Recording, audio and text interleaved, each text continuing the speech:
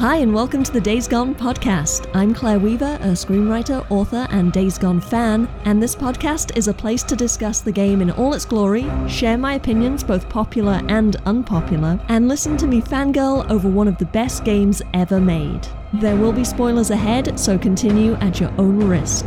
Welcome to the Freak Show. I'm back from my cross-country van trip, and it feels so good to have the PlayStation controller back in my hands. I missed it so much. And you know what else I missed?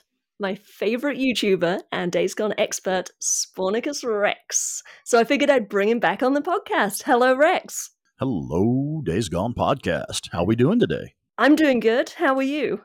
Fan-fucking-tastic. Thanks for asking. Awesome. Well, thank you so much for coming back on. You are such a great guest, and it's always a pleasure. So today I want to talk to you about Boozer, because he is an integral part of the Days Gone story and of Deacon's arc. And I've wanted to do an episode on Boozer for a long time, just because he's such an awesome character. And I have a lot of thoughts about him. So I figured that's something that we could talk through today. Do you want to start with first impressions? What did you think of Boozer the first time you played the game? Oh, yeah. Yeah, and actually, I think that is a fantastic topic for the podcast, just because Days Gone would not be the game, the fantastic experience that it is, if not for Jim Peary's work on the character Boozer. My first impression of Boozer, and I absolutely mean this in like the highest possible praise, okay? I'm not being sarcastic. This is the highest praise possible. Boozer is like a very loyal dog, okay? And I know you're calling him a dog? What the fuck? No. In the best way, because the best qualities of someone who's just so loyal that they've always got the best opinion of you. Your dog always has the highest opinion of you. Your dog would always see you as the best version of yourself, no matter what. You know, no matter what a shitty person you are, your dog is going to love you anyway, you know?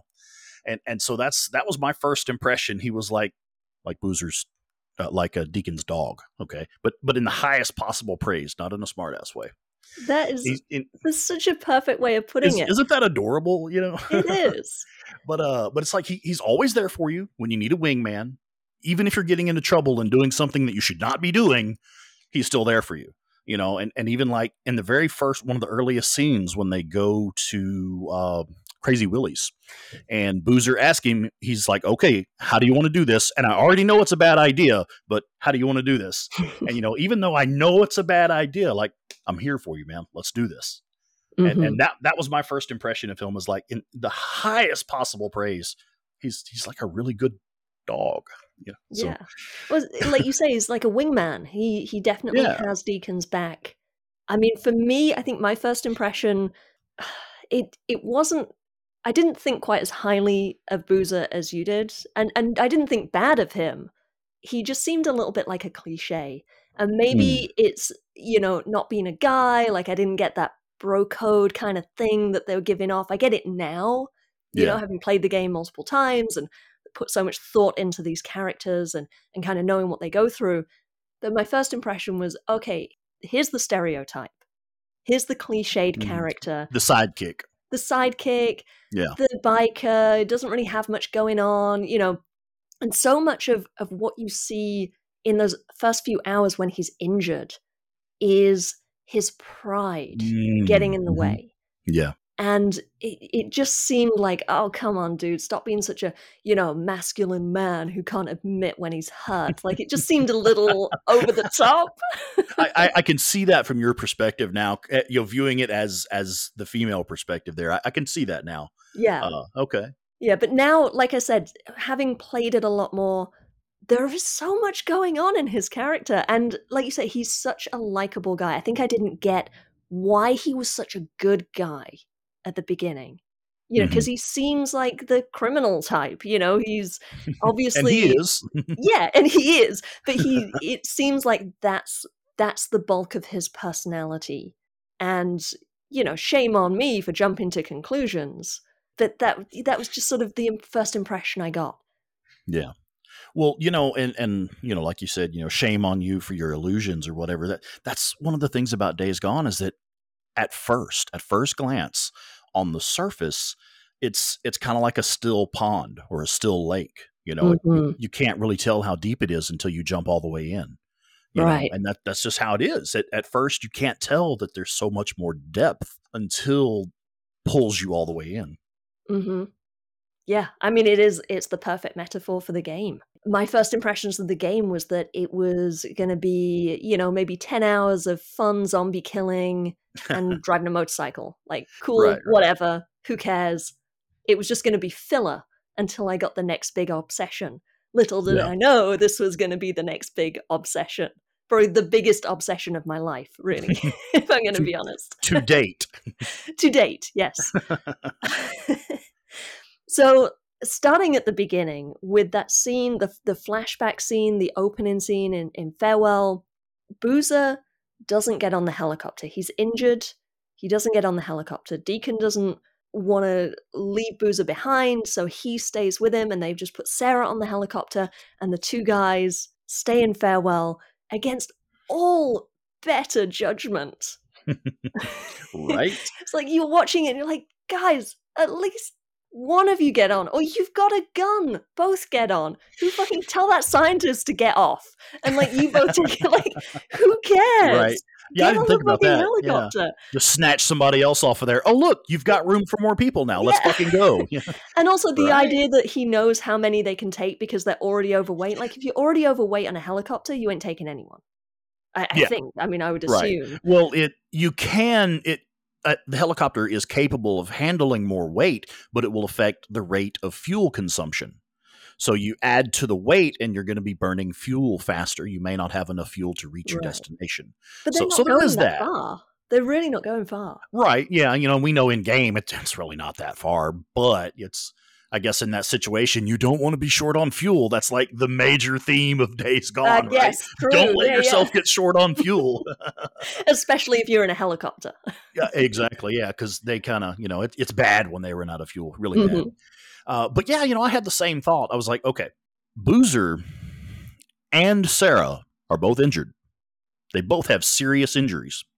Boozer's injury wasn't as life-threatening. It was like a gunshot wound in his leg or something. It was like a gash in his leg. I mean, it shows in the cutscene. He's got like a pretty serious laceration on his leg, but I don't know if he was grazed by a bullet or cut or whatever. But he's got a fairly serious laceration on his leg. And he's limping.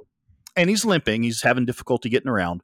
So you have two injured people, and this helicopter equipped with medics has room for two people.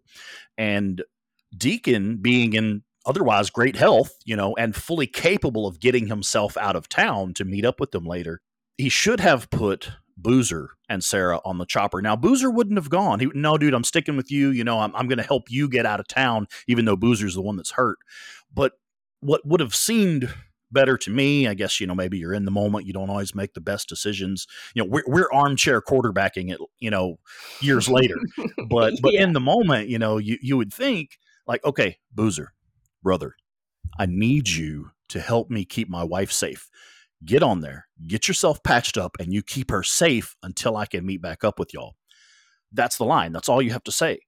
I need you with her to keep her safe. It's not for you. I'm not worried about your leg. I need you keeping her safe for me until I meet back up with y'all. And it's that simple. And then Deacon gets himself out of the town, meets up with them or tracks them down wherever. And Boozer has been protecting her, helping to protect her through all the other shit that went down. Perfect scenario, or better scenario. But that Boozer wouldn't take that. He wouldn't take that spot. No, not unless it was, you got to sell it right. Because I need you with her to protect her until I can meet up with y'all. Take care of her for me until I can meet up with y'all. Keep her safe for me. From that perspective, they probably would have. Like, oh, Deacon needs me. Okay, I'm there for you, brother. I got this. Yeah, I suppose there could be a way you could sell it. I think that Boozer, he's the only one who recognizes the love that they have. Remember, he's the only one who shows up to their wedding. True. The MC basically doesn't want anything to do with it. And, obviously we know Sarah's family disowned her. So he's the one who gets, these are two people that belong together. I don't think there's any scenario in which he could be convinced to get on the helicopter taking Deacon's spot. He would insist to the end that it's Deacon and Sarah have to stay together. Okay. Well, you may be right. And we know Deacon wouldn't have gone for that because he knew that Boozer was going to need help getting out of town. Right. And that's his brother. Yeah. Okay. So, I mean, it's as much as, like you say, we can, what's the phrase? Armchair quarterback it from, years after the facts. I think the way it played out is the only way it could go. Okay. I always figured it was more of a plot device. Like, look, this is just how we did it. Deal with it. Let's get to the next part of the story. You know, and I can live with that, you know. It does feel like that, but that's the thing. It feels like that at the beginning because you don't know the depth of their relationship, their friendship, this brotherhood that they have. Like you say, Boozer is in the best way a loyal dog, and Deacon is for Boozer as well. So they're never going to leave each other. Yeah. Even for Sarah. I mean, if there were 3 spots, then great. If there were no spots, then great. They all stick together. Yeah. But when there's only 2 spots, I mean, maybe Deacon and Boozer could have gotten the helicopter and left Sarah behind, but I don't think that was going to happen. That wouldn't. Yeah, I don't think they're quite that close. Right. But yeah, I like your idea the best as far as armchair quarterbacking. I like your idea the best so far. They should have snatched some other asshole off of there and be like, "Oh look, you've got room for 3 people now. Let's go." Yeah, or just being like, "Fuck it, we'll take the chance on the fuel. Let's just go. Let's just put 3 of us on there and go." Yeah. So what I have next in my notes that I was thinking, it was what was on my mind while we're thinking about Boozer's character. The way that Boozer would continuously kind of scold Deacon for going up to Sarah's memorial and for, because it makes him really angry and reckless, makes him do dangerous, stupid stuff. Every time he goes up there, he starts getting in that mood, and at first I really didn't get that.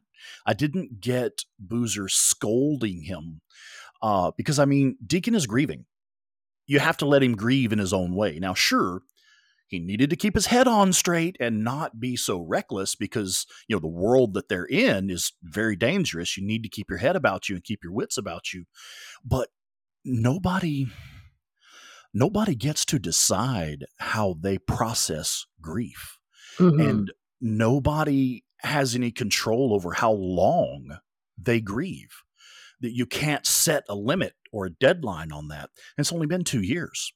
And only 2 years, and he had lost his wife with no closure. There was no closure whatsoever. There's nothing but despair, and 2 years is nothing for him grieving the loss of the love of his life. So I really thought it was really insensitive of Boozer to be scolding him and getting on to him for grieving in his own way. And it's not till later when they get to Crazy Willie's, Deacon is out of his fucking mind, being completely reckless and over the top, aggressive and reckless. And it ends up getting Boozer hurt. And Boozer gets hurt bad. It's serious, life-threatening injury. And that was the moment where I realized oh, man, Deacon does need to get his head out of his ass and get his shit together, Okay, Boozer, you're right, man. He's being fucking dangerous and he's got to get it together. And so at first I thought it was really insensitive of Boozer to be that way. But then I realized, man, you're right. You've got a point. This is serious business and he needs to be taking it seriously. I felt exactly the same when you said that Boozer was being insensitive and like pushing him. I was like, I think that maybe is what rubbed me a little bit the wrong way with him at the beginning. Not that I disliked Boozer, I just didn't have any reason to feel sympathy or to empathize with him or to really see him as anything other than a plot device. Because that's kind of how he feels in those first couple hours. But that scene in the tunnel, the first tunnel you have to clear, and Deacon walks point with the shotgun, and you see that moment where, I mean, Boozer himself says you got a death wish. And it calls him, I think, reckless or whatever. And you see that sort of that fire in Deacon's eyes, that vengeance that he wants, that rage, and he just wants to burn the whole fucking world because he's just angry, and that is not going anywhere. And you're like, whoa, okay, I get the grieving process, but to be angry for 2 years in a very dangerous world is not a good place.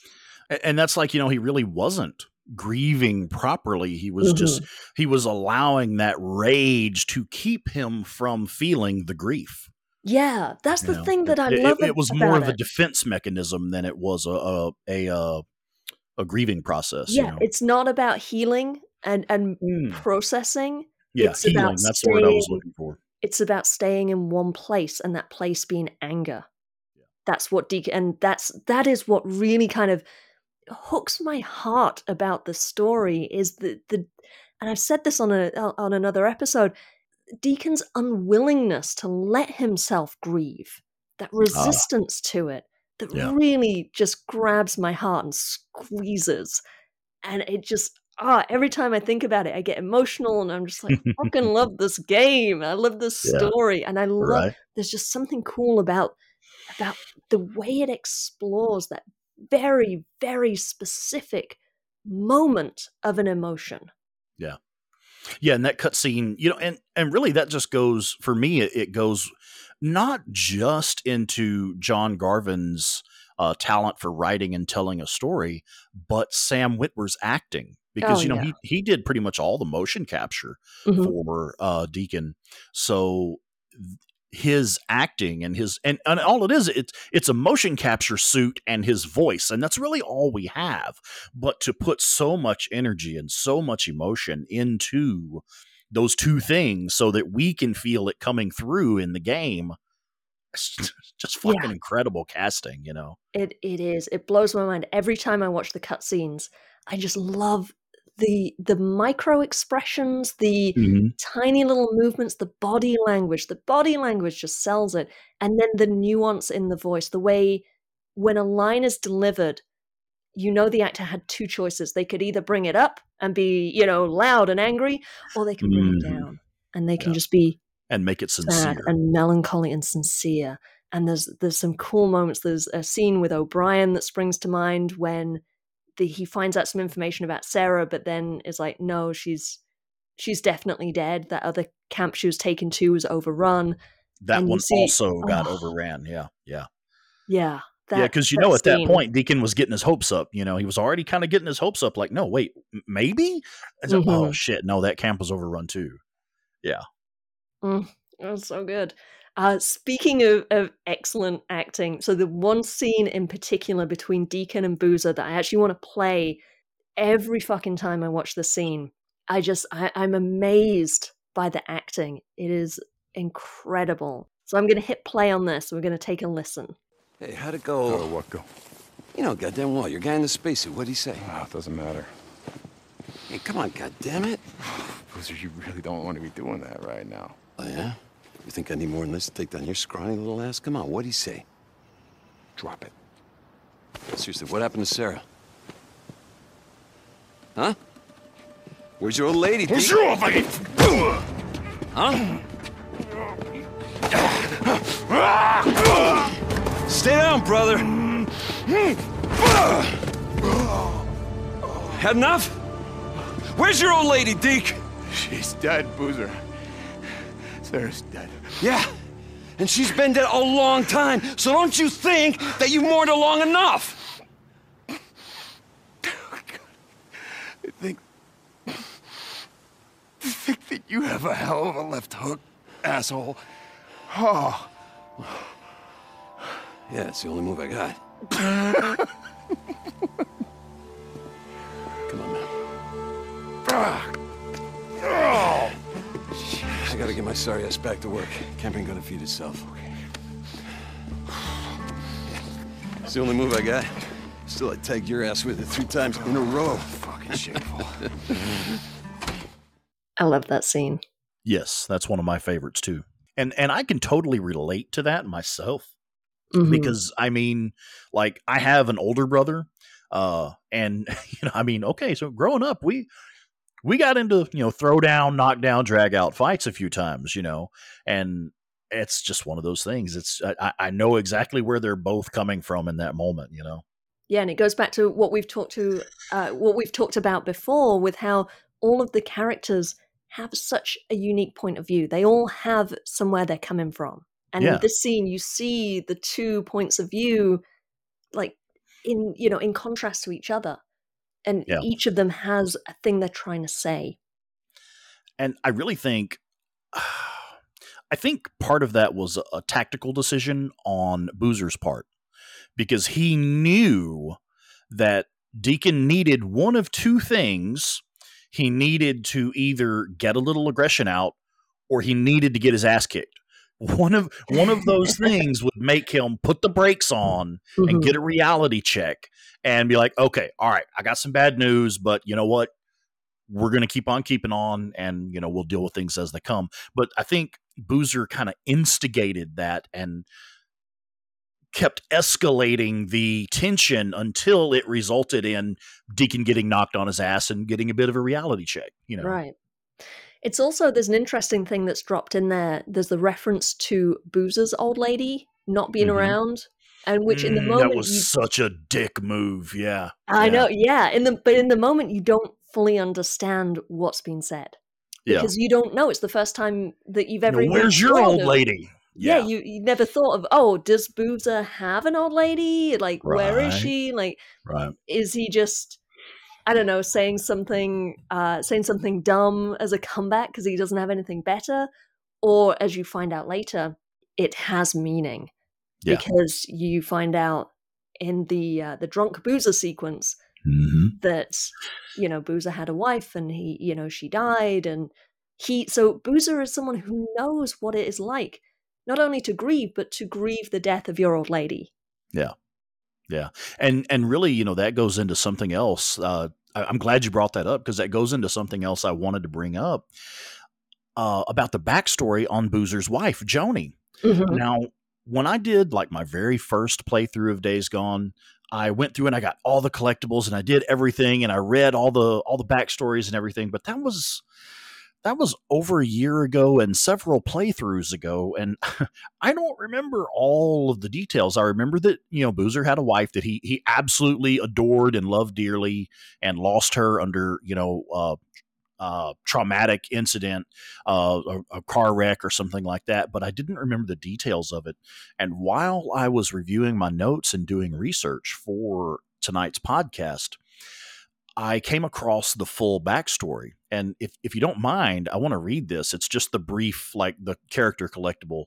Yeah, go ahead. This is about Boozer's wife, Joni, which I also didn't know she has an actual grave in the old Pioneer Cemetery that you can visit in game. I didn't know that either. I found that out doing research. Yeah. Oh, wow. Right on. Yeah. Okay. So that's just a fucking amazing detail, man. But okay. So here it is. Unfortunately, one night, while the two were riding Boozer's motorcycle along Highway 97, they were struck by an oncoming driver who was heavily under the influence of alcohol.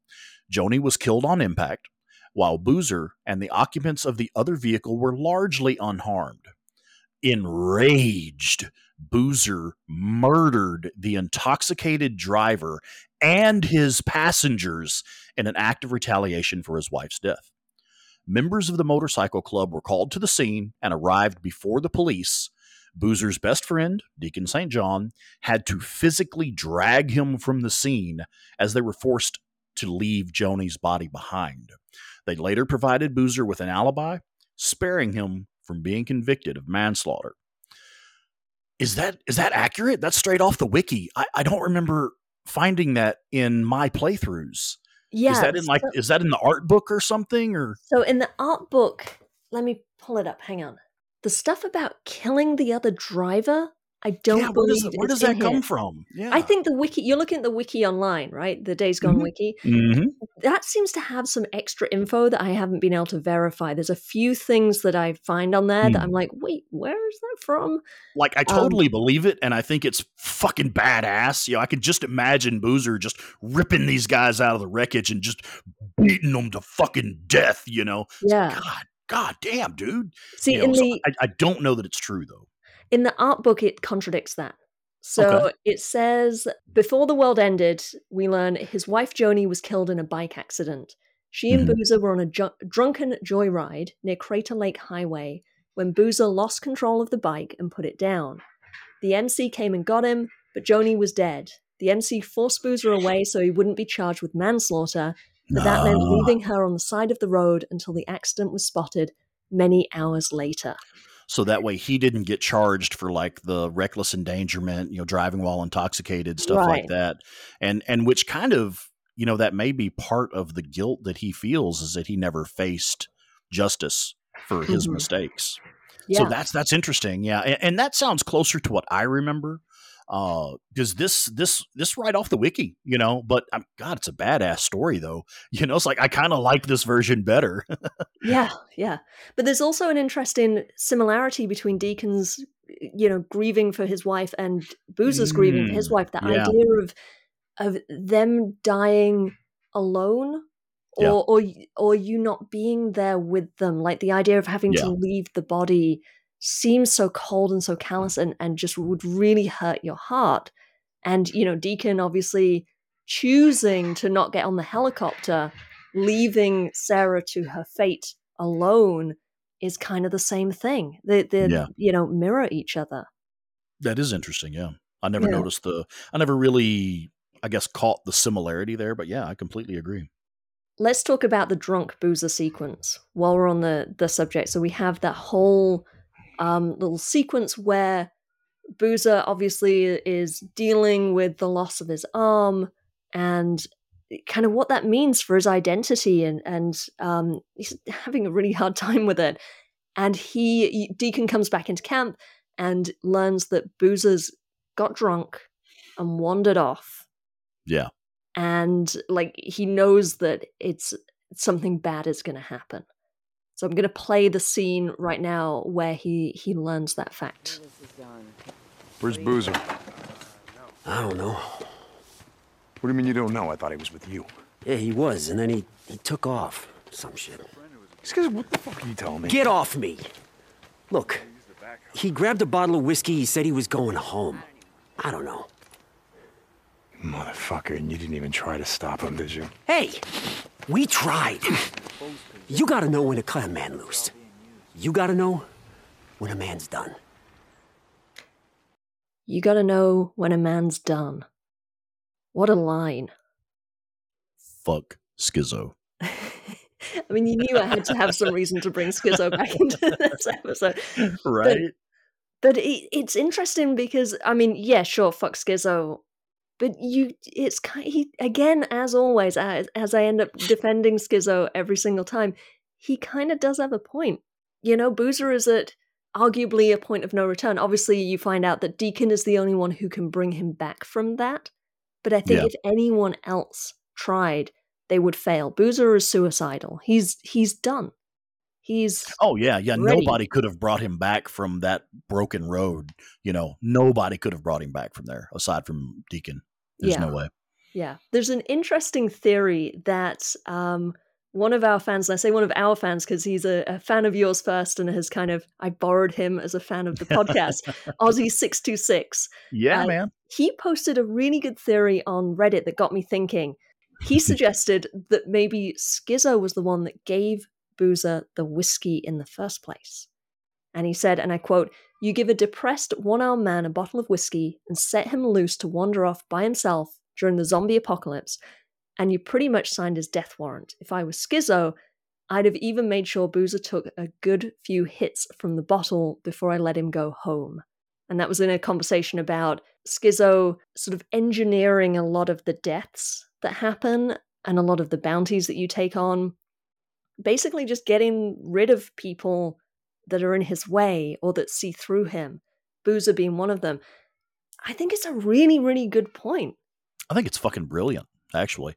I think it's fucking brilliant. I'd never thought of that.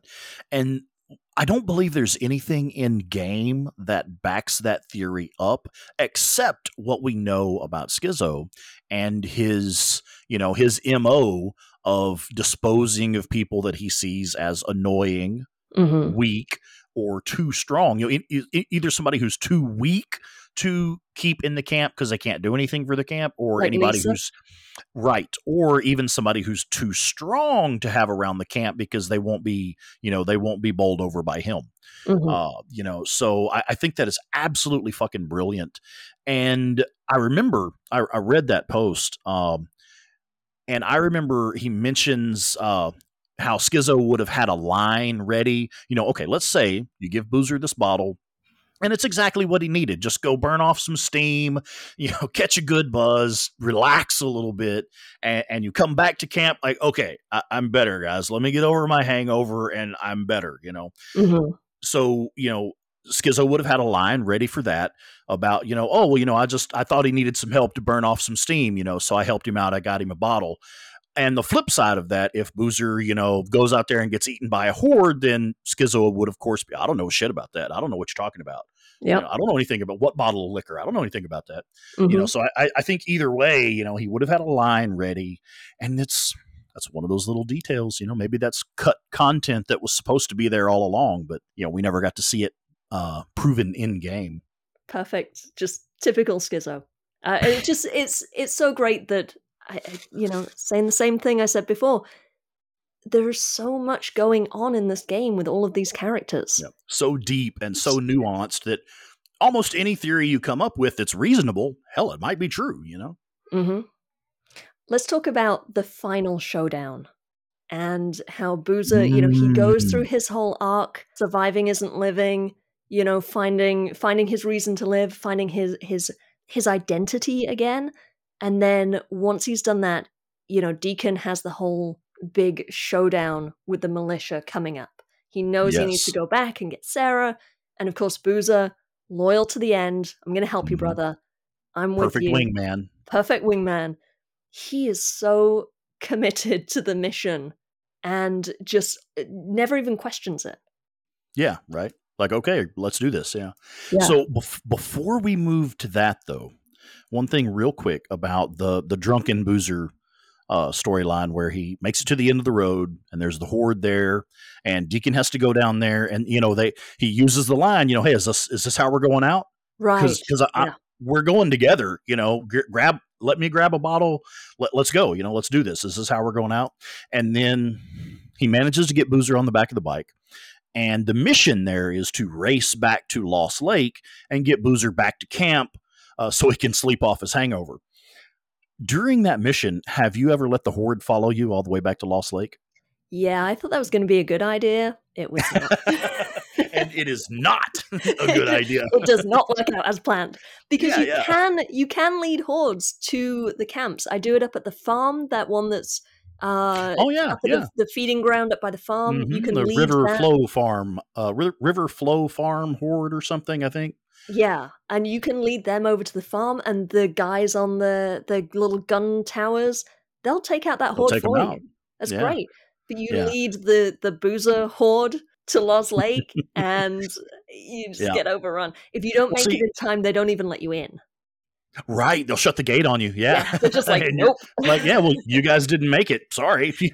And then what you do is you go through, when they do let you in, you go through the gate, and the horde just like climbs up and gets into the gun around towers the gate, everything. And you can't get off the bike. I wanted to get off the bike and help them, and I'm just sitting there with Boozer watching everybody die.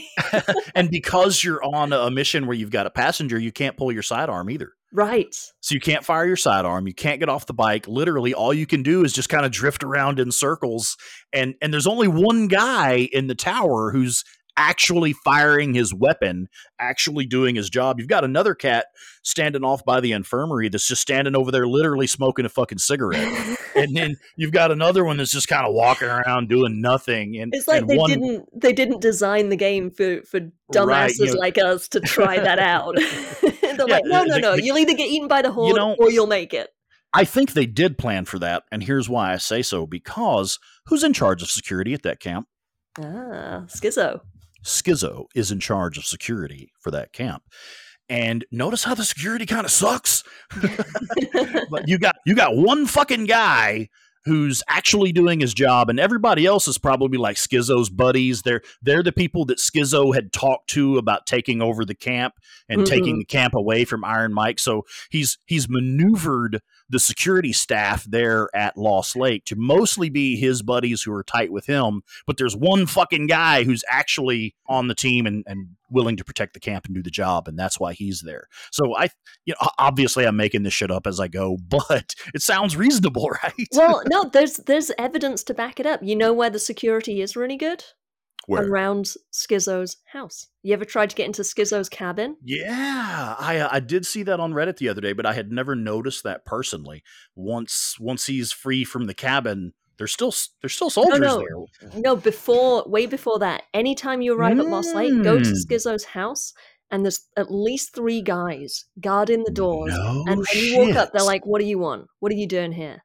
No shit. Yeah, they give you attitude. They do not want you there. And it's like there are more guards around Schizo's house than there are around the perimeter of Lost Lake. Around the fucking perimeter. Yeah, right.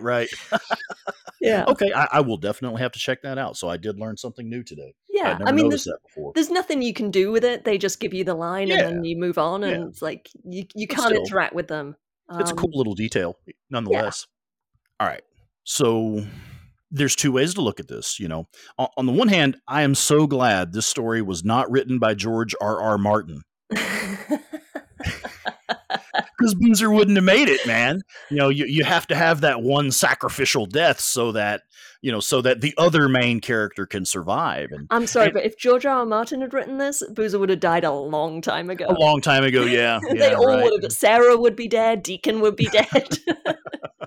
Yeah, who fucking knows what character would be following? Yeah, right. Yeah, and Schizo gets to be king. For a little while until he gets poisoned. Yeah, okay, yeah, fair enough. Yeah, but yeah. So I mean, there's the one side of it there where one perspective is that, oh man, this is so fucking cliche. He managed to live. Really, how did he survive that? That's ridiculous. That's just cliche. But the other side of it would be, I think it would be kind of cliche if they had killed him, you know, because I mean that's what you expect in a gritty, realistic kind of post-apocalyptic story. Yeah. You kind of expect at least somebody's got to die. The martyr, the honorable self-sacrifice for the greater good. Absolutely. Mm-hmm. Yeah, sure. Deacon is able to find and free his wife from the militia, but at what cost? At the cost of his best friend, his brother. Yeah. So, and I get, sure, that's one perspective. That would have been one cliche. But I think it's really much better that they went with the decision to let him live because why not have a happy ending? We fucking fought for it. Deacon fought hard enough to get there, and have a positive resolution at the end of the story. Yeah. So I'm glad they went with that cliche and not the other cliche. Same. I mean, I did think it was a bit of a cliche that he survived. But you're right. It would have been a cliche had he not survived. Like either way, mm-hmm. The idea that he had to be in the truck to deliver the thing, it was kind of stupid. Yeah. It's similar to the helicopter scene where you can make a reason for it, but it's really essentially just a plot device. Yeah. So let's talk a little bit more about Boozer's battle with depression. I just thought of something else. You mentioned him driving the truck, and I think it's so cool. Ricky was able to fashion a prosthetic arm for Boozer from a fucking ice cream scoop. So that he could drive a big rig and you drive the truck to deliver the bomb. And it's got a prosthetic arm made out of a fucking ice cream scoop, man. Surely they could rig up either a modified trike style motorcycle and or a modified prosthetic for his arm that would allow him to pilot a motorcycle again. Yeah. Because it's that moment where Deacon brings Boozer's bike back. And it's one of those, how sometimes you do something really nice for somebody you really care about and it kind of backfires and actually just kind of ruins things, Mm-hmm. And that's how it is. Deacon, he goes through all this trouble to bring the bike back and get it there. And at first Boozer's like, holy shit, man, you brought me my bike, dude. That's so awesome. And then he's like, wait a minute, I can't ride it. Yeah. This is a big fucking paperweight that's just staring at me, reminding me of what I can't enjoy anymore. Yeah. Reminding me of who I was and who I am. Prided myself on being. Yep. And who I can't ever be again. Mm-hmm. And I just think it would have been cool. Ricky is clearly very good at improvising. So I think if she could make him a prosthetic arm out of a fucking ice cream scoop so that he can drive a big rig, surely they can get the parts together to modify a trike and get him a prosthetic that would allow him to operate the controls of the bike. Gotta be. Because, we have, now I know it's an apocalypse, parts are hard to come by, crafting materials are hard to come by, whatever, but that's technology that exists right now. There are amputee survivors who ride fucking motorcycles, it's totally possible. Yeah, I mean, you could just modify the bike so he doesn't need to use his right hand. Exactly. I don't know, whichever's easier, either modify his prosthetic or modify the bike. Or some combination of the two, whatever. Yeah. Whatever makes it doable, Yeah. with the parts they're able to get. You know what else just occurred to me? What the What's bike represents? It's, in addition to it representing the man that Boozer was who he can never be again, it also represents his failure in his mission to save Deke. Because his whole thing is, we're going to ride north. And now we can't ride anymore. How is he going to get Deacon north? Yeah, right. Huh, okay. I didn't really see that. I was kind of seeing the connection, once you mentioned going deeper with that, I was seeing the connection of that's also Boozer's last connection to Joni. Oh, when they used to ride yeah. together. Yeah. So that's just another moment where he's like, fuck, this is just a big paperweight. This is nothing but a reminder of the man I used to be and will never be again, and things that I used to have in my life that I will never have in my life again. Fucking hell. You know what? Boozer gets the short end of the stick throughout this whole story. Now I think about it, his story and Deacon's story are kind of mirror images or sort of mirror very opposites. similar. Yeah. But they're similar in the way of like, losing your loved one and dealing with the grief and the processing all of that. And then, Deacon gets to process it in various different ways and move through it and find his wife again and, gets to get an awesome motorbike because, you do all the upgrades and everything. And Boozer still doesn't have his wife, loses his arm, loses his ability to ride. It's like, what the fucking, almost kills himself. I mean, sure, he gets thanks for that, but like, he doesn't really come out any better at the end of it, whereas Deacon obviously gets everything that he wanted. Yeah. And Deacon has women throwing themselves at him the whole time, too. Oh my God. Hey, Deke, stay safe out there. Yeah. Come back more often. My favorite bounty hunter. Yes. So I guess we. My first playthrough, I didn't pick up on all. I mean, I kind of did a little bit, but I didn't because as a woman, how could you miss it? Well, I don't really listen to what the bounty. What are they called? The bounty collectors, the people in the kitchen, the merchants. I didn't really put much time into listening to them, so I guess I just didn't think about it. And then I get on Reddit and everyone's like, oh my God, Blair is totally throwing herself at Deacon and with Jesse. And I'm just like, wait, who are these people? Who's Blair? Who's Jesse? What the fuck? I'm actually on my current playthrough taking photos of all of those kinds of people, all of the little non-playable characters, the merchants, just people you find. Like I got a great photo of this guy in Lost Lake just chopping wood. Just like random people. Some random dude. Yeah, it's really fun. And you kind of get to think of like their stories, like those guys who are sitting in the little gazebo playing guitar. You get to think about their stories, and it makes it feel like these are real people with real backstories that really have a position in this world and have their own things that they yearn for. Absolutely. The guy who plays those songs, he's an actual musician that I believe, now I'm struggling to recall details, but he was like a member of the Bend team and is also a musician. I didn't know that. God, what is that kid's name? If it wouldn't take you but just a moment to research it if you're interested in looking into it. But yeah, the person who plays those songs that they're performing in Lost Lake at the little gazebo there, that's a member of the Bend team, and he is an actual musician. He plays in a band and stuff. So yeah, that was some of his work. Yeah, that's cool. Yeah. Again, millions of little details that you wouldn't notice if you weren't looking for it. Right. Well, I would have loved to have had Jim Pirri, who plays Boozer, on the podcast, but unfortunately, he is a really busy man. But I did reach out to him, and he was wonderfully gracious and gave me the opportunity to ask him a question. Rex, out of the two of us, who do you think has the better voice to read his response? You. How about no? I'll read my question, and then do you want to read the response that he sent me? Sure. Cool. So my question was, Boozer seems on the surface to be a tough, prideful guy, but we learn there's more to him than meets the eye. How did you approach bringing him to life and giving us insight into his deeper layers, and how much fun did you have doing it? All right. So I think it's fantastic that Mr. Pirri took the time to respond to that question and send you an actual detailed answer here. And this is Jim Pirri's response to that question. So as far as Boozer goes, I couldn't have had a better and more fun time playing him. Seriously, I loved so much about him as a character.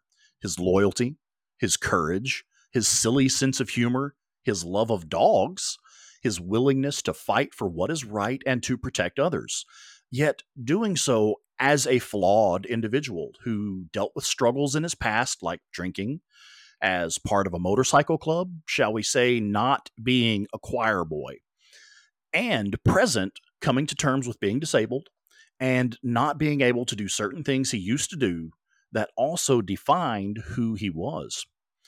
He was a wonderfully layered, yet straightforward character that John Garvin wrote, and I was honored to play. Honored, because he's the kind of person I wish I were. I have some of his qualities, but not nearly to the extent that he does. To prepare for him, basically, I just had to imagine I was a much better version of myself, the kind of guy I wish I were. It was fun and felt so good. I also got to pull on my deep Colorado roots a bit in terms of his down-to-earth sensibility and love of the outdoors and absolutely needing to be there, especially when he was sidelined into the camp.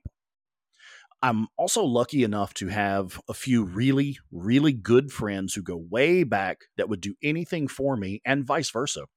Basically, they are ride or die in their own way. And that helped me tap into that quality as well.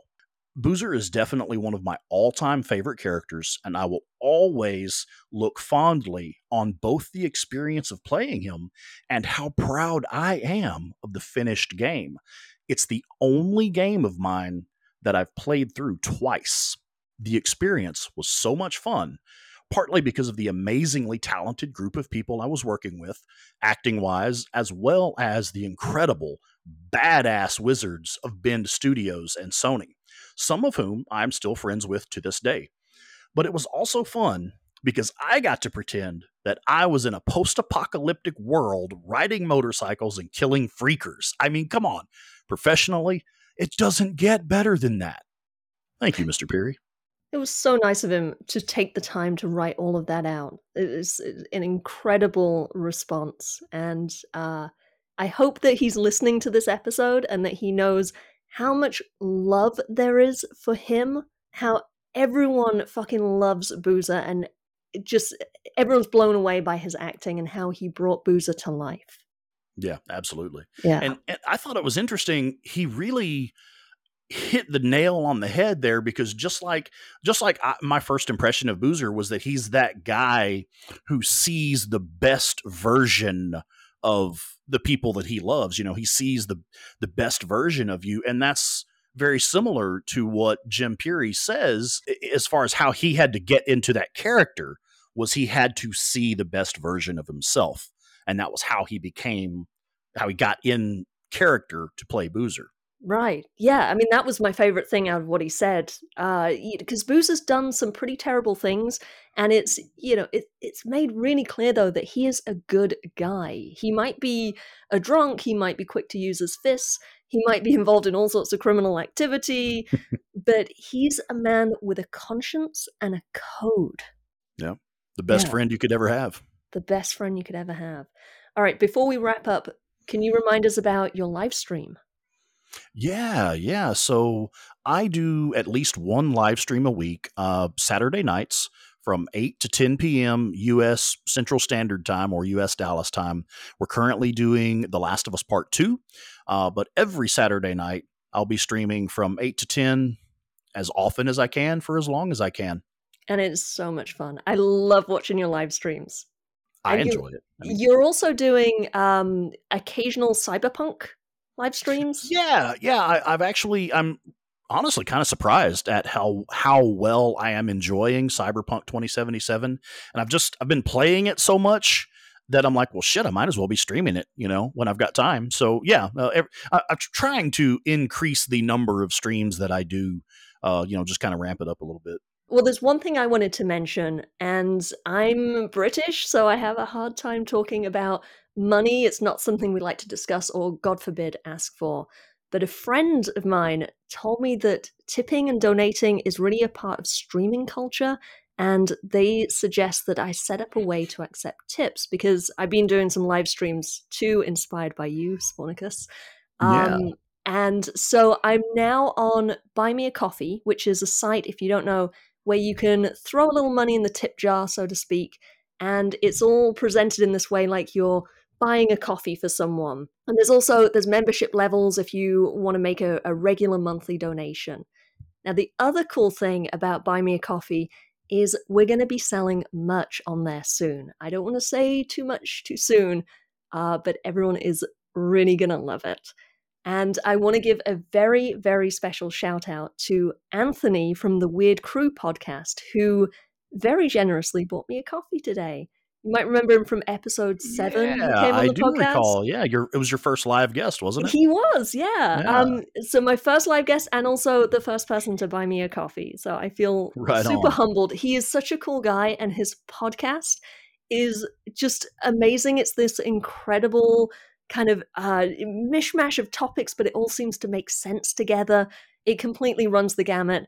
And he has a Halloween episode coming up that's all about spooky stories that people have sent in.